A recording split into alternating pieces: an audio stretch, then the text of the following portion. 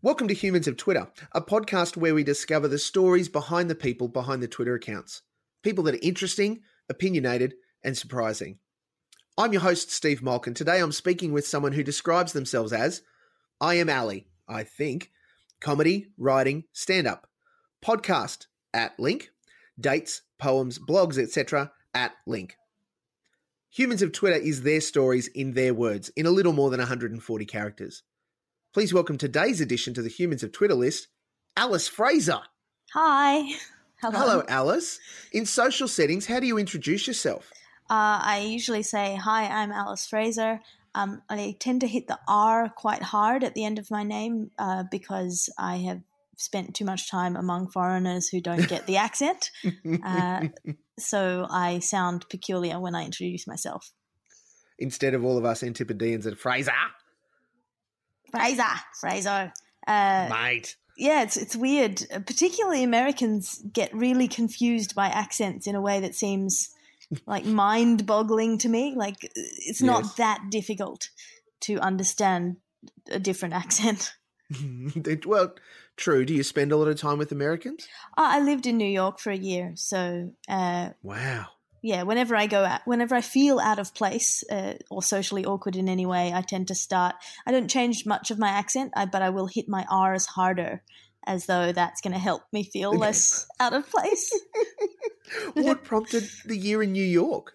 Trying to escape from life, I guess. I was working at an investment bank as an intern, and that was a year of my life that I probably should not have spent doing that. New York is a hell of a place to run to. Yeah, it is. It's a hell of a place to be poor. Oh, I can imagine. Wow. It's not the stupidest thing I've ever done, but it was an education. Can I ask, Alice, what was the stupidest thing you've ever done? You can ask, but I can't answer. That's fine. For legal reasons. In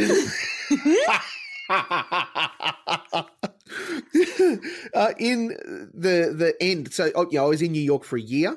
Was there a definite time frame that meant that just wrapped up naturally, or you went, nah, I've had enough, this has to end? Well, I was there on a J1 visa, so the intern visa, and that ran out. And I went to Syria for a little while after that.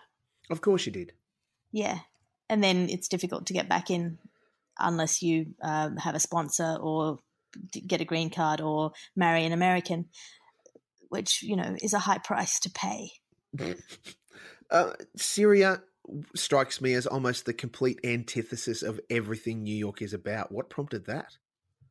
I had a friend who was doing some work there, and I thought that I could be of help. And after a year of working in an investment bank, I felt like I had some balance in the universe to redress.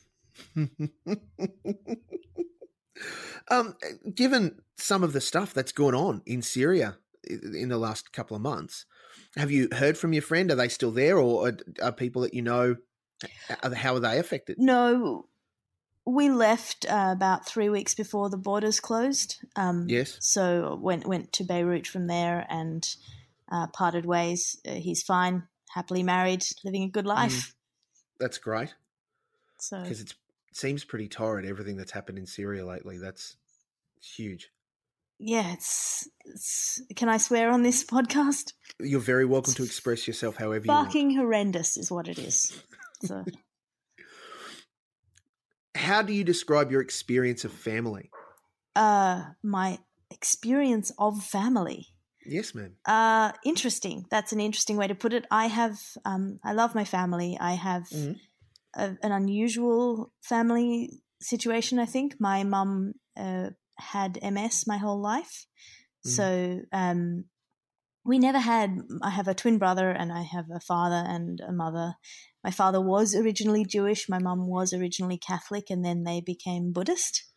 Wow. Before we were born. And so my brother and I were born into this very specific Burmese Buddhist tradition, which was the one that my parents adopted.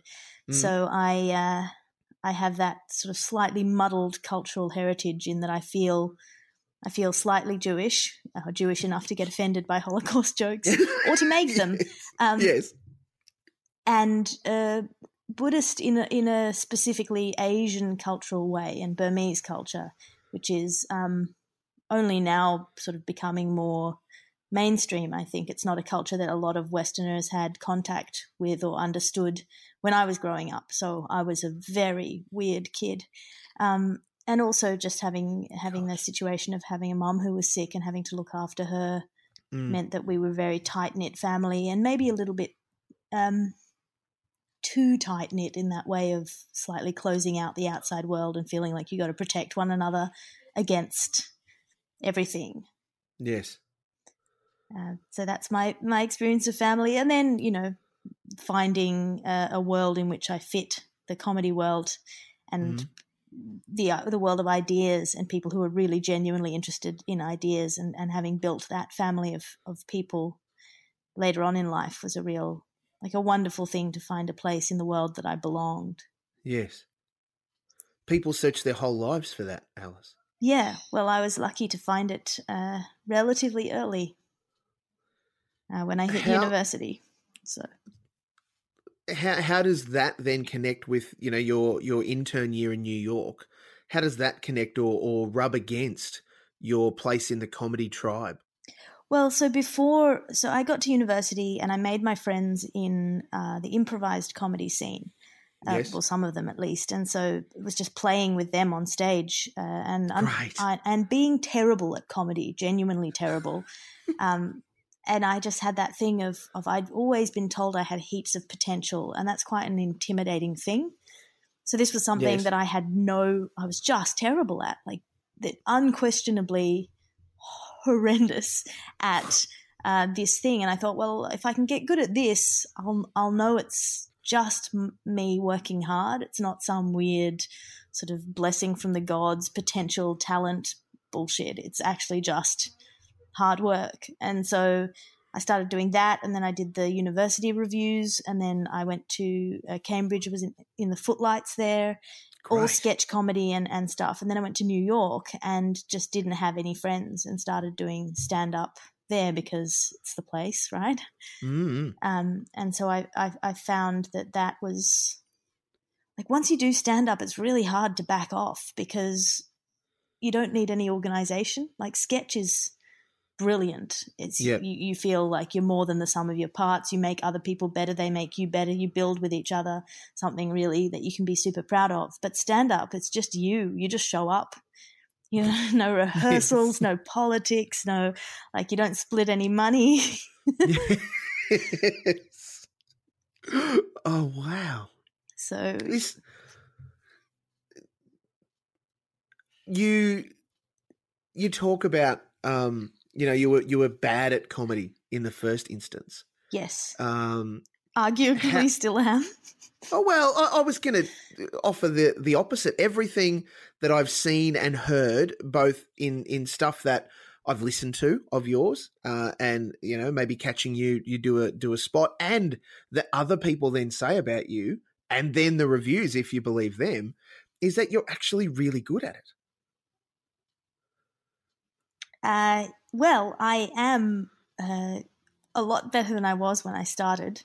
And which is great. I can say that because I know where I started. And that's the thing about comedy, which is that, like, I do feel I'm a competent comedian, and I in my own area I'm good.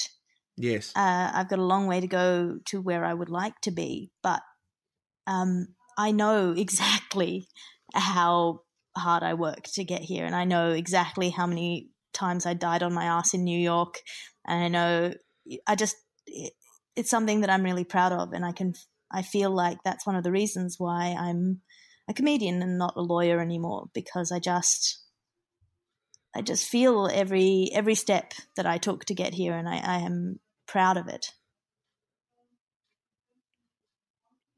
What is a source of strength for you?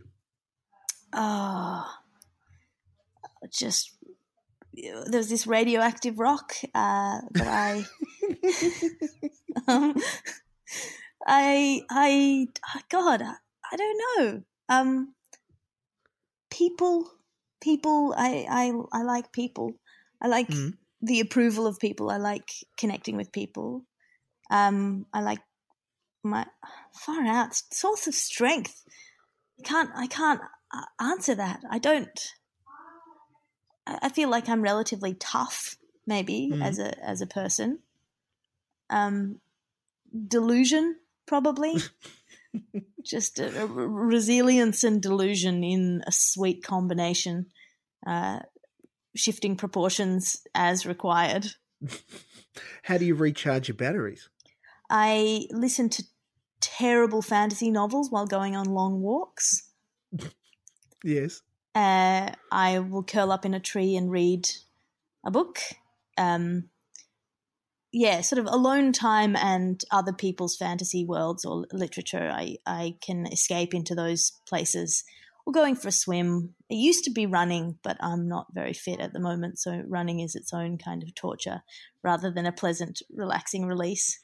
So yeah, I hear that. Walking and listening to audiobooks, I would say. What's the hardest truth you've had to deliver? Oh, it depends. I've had to deliver a couple in my life. There was last year when my mum was diagnosed with cancer, and it came out that it was terminal. I had to tell a lot of people that. That was not cool. That was hard in a way, as harder than saying that she had died, actually, because it was sort of this amorphous thing of, we don't know how long it's going to be.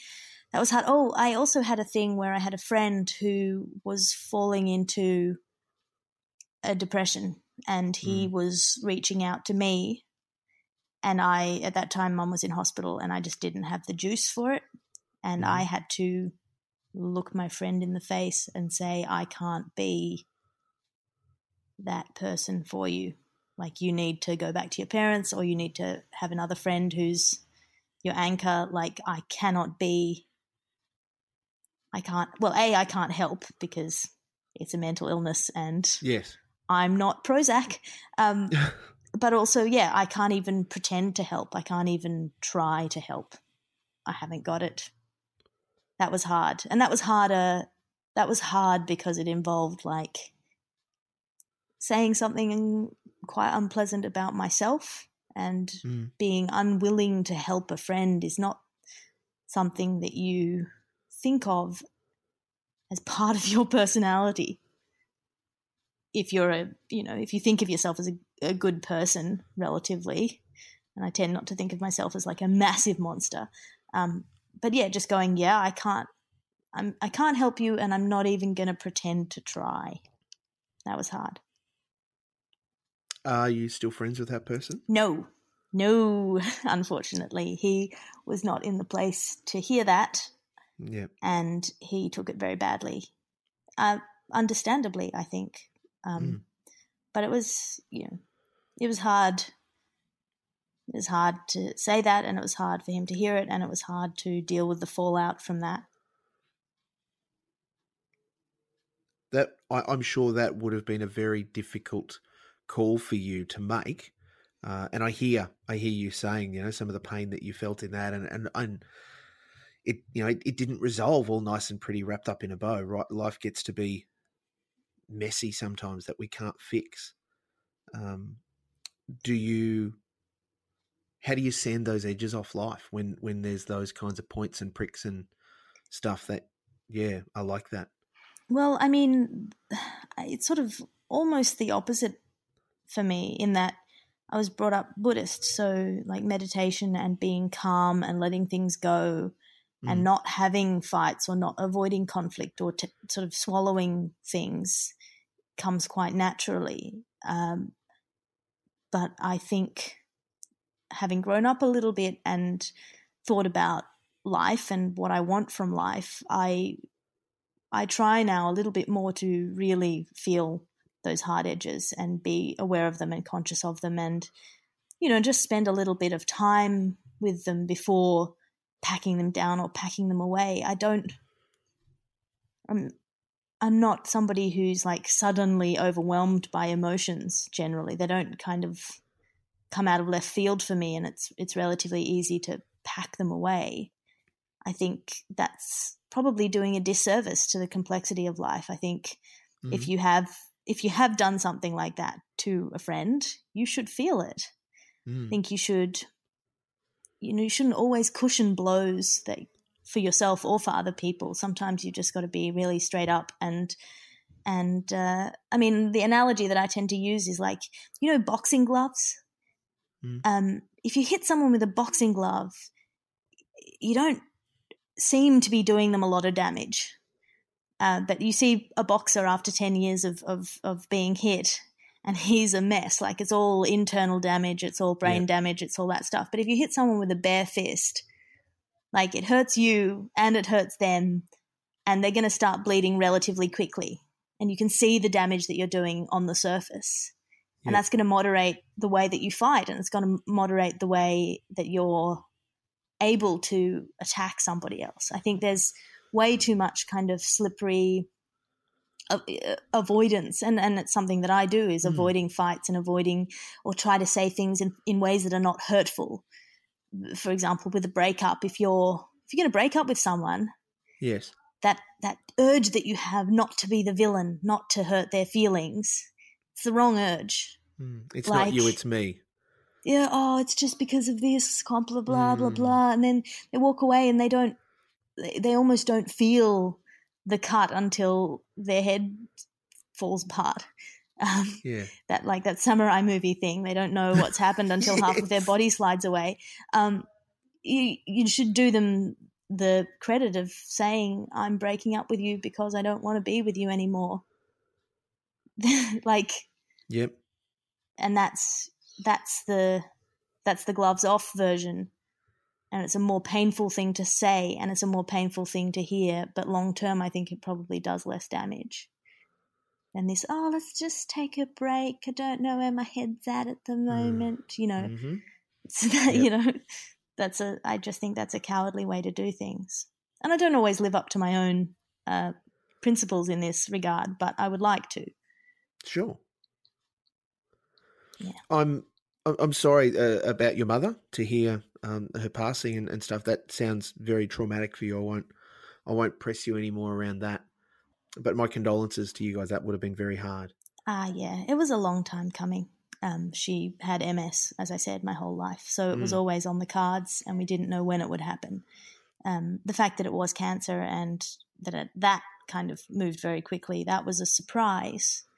But the whole idea of our time with her being limited meant that my brother and I and my dad, we all spent a lot of time, more time I think than most families do, together and looking after each other and being kind to each other. Like I couldn't. Yes.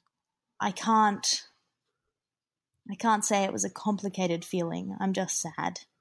And that's a lot luckier than most people get to be with their parents, actually. A lot of people have really complicated, unpleasant things, and they don't get to just feel sad. So I feel that's quite a privilege. How you seem... No, that's not the right way to say it. Your approach is one where you're fairly self-analytical. You sound reasonably centered. You're like, you talked about your failings, and I don't always live up to my own expectations, those sorts of things. Yeah. How does this translate into comedy then for you? I overthink things massively occasionally.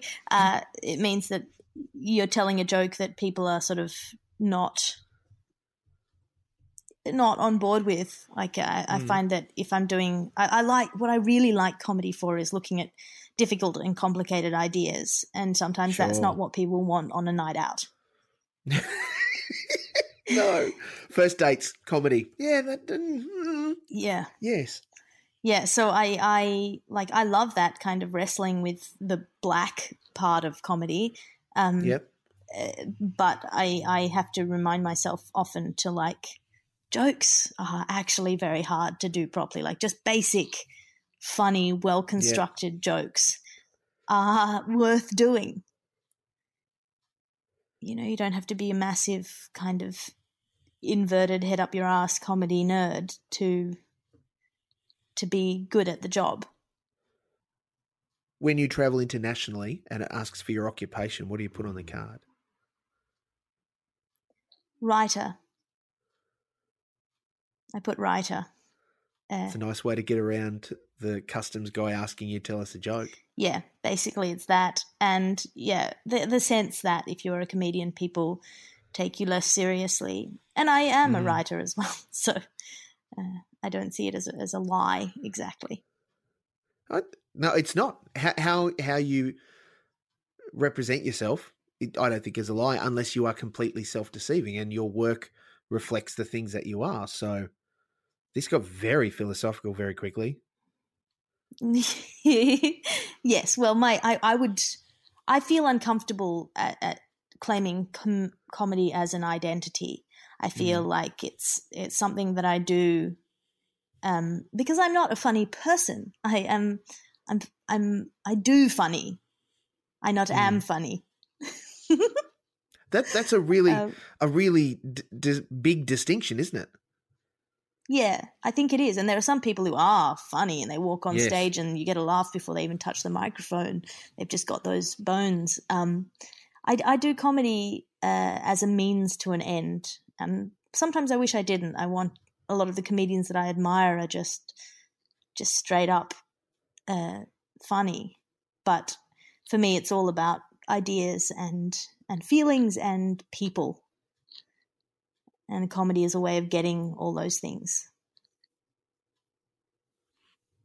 What do you do really well? I articulate complex emotions in a concise and brutal way. What does that mean in your day-to-day life? It means that a lot of people go around not quite sure what's going on in themselves or in the people around them, the dynamics between people, or if you're a comedian, between audiences, or most people aren't super conscious of why they're behaving in the ways that they're behaving. And I can, if you want to, I can tell you why. Or just subtle things that are going on, interplays of power or status that are done half consciously or unconsciously. I can put a finger on them. Often people don't want to know that. Is this a skill that you have always had or something that you worked to achieve? I think it comes from having that slightly complicated situation of your mum being sick and you having to look after her in a way that isn't it's a weird thing to tell your mum what to do or what's best for her or what she can't do, or to,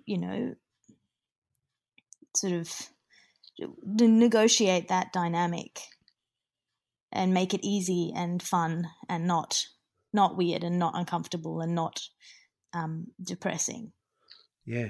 So I think it probably comes from that, just figuring out what was going on and how to balance it out, how to, like when you're sailing on a catamaran and you have to lean out to stop the boat tipping over. I'm quite good at that.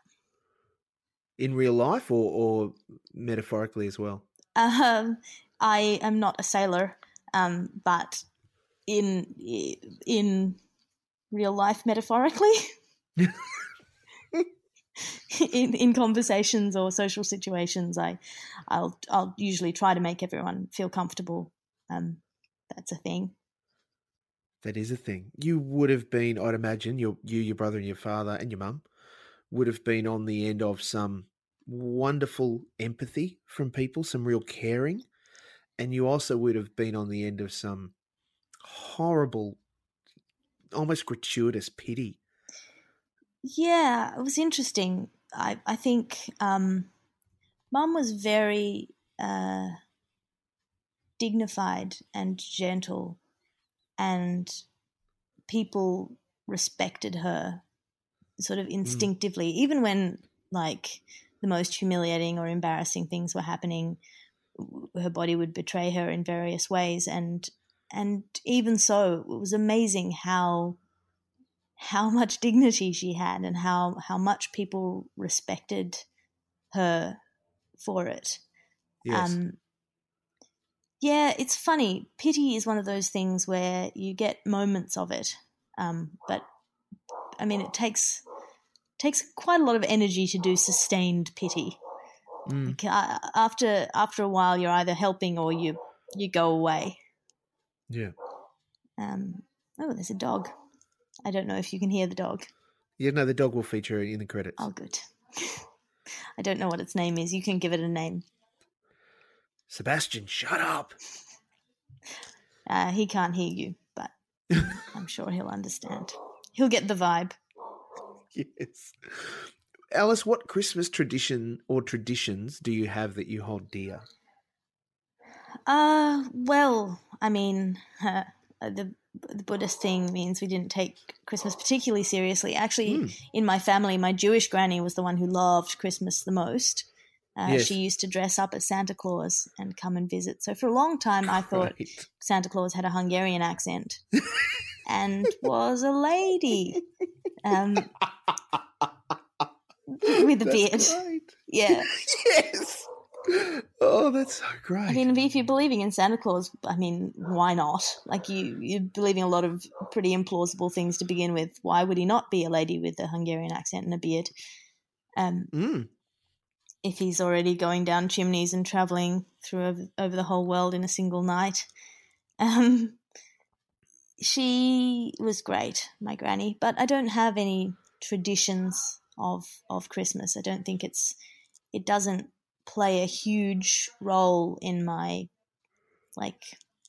idea of stuff. I guess between New Year and my birthday, which is the 7th of January, I write a lot of lists. I kind of do a lot of like what happened in the last year that was good and bad, and what would I like to do in the next year. That's that sort of 7-day period between New Year and my birthday where nothing really happens in the world. Like no one's doing any work, no one's getting anything done, no one's even really socializing. Everyone's just exhausted.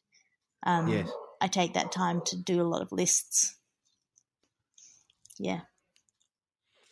I apologise, Alice. I said earlier that I wouldn't talk about your mum anymore. We seem to have almost dwelt on her. It's all right. Entirely. But thank you for your grace. What are you going to achieve in the next 12 months? I would like to write a book. Right. I'd need to do another show for the festivals. Yes. I would like to continue to make a living out of comedy. Yep. Which is a sustained and continued project. It's something that I think for most people in this industry, you've got to keep making a career out of it. It doesn't just carry on without your attention or effort. It's not like many other careers in that way. There's not a lot of cruising that happens if you want to actually, eat and pay rent and do all of those things. I would like to do, I'd like to do the festivals and do well with them, and take over the world, probably. There's nothing wrong with that. Yeah, I don't know. I would like to get enough traction and enough, whatever it is, publicity or public consciousness or fame to sustain this career as a career, basically. Please just do be a benevolent global dictator when you do take over. All right, free parking for you. Thank you, your worshipness. Alice, thank you so much for your time today. I really appreciate it. I want to thank you very much for the things that you've shared with us. They're very special and precious, and you're a highly valued human being. Thank you. Oh, that's the nicest and most hippie thing anyone's ever said to me. It's not meant to be hippie. But yeah, Thank you so much. I really appreciate it. No, I just had to undercut it because I'm uncomfortable with deep emotion. That's okay. I've got enough for both of us. All right. Very clearly you are on Twitter. Are there any other social accounts that you want to admit to? I have a Facebook fan page. I recently got one because I had an uncomfortable interaction with a person who was somewhat too enthusiastic about our level of friendship, given that I didn't know him as a human being at all. Oh, great. So I have done a Facebook fan page, which people can follow me on. I do a podcast myself called Tea with Alice, where I have tea with people and talk about ideas, and it often gets very philosophical. It's wonderful. Oh, thank you. This has been a lot of fun. Well, thank you very much. It's designed to be as fun as you want to put into it. So that we've got this much out of it is solely thanks to you, Alice. I really appreciate it. Shucks. This has been Humans of Twitter, and I can confirm that @alliterative is indeed human.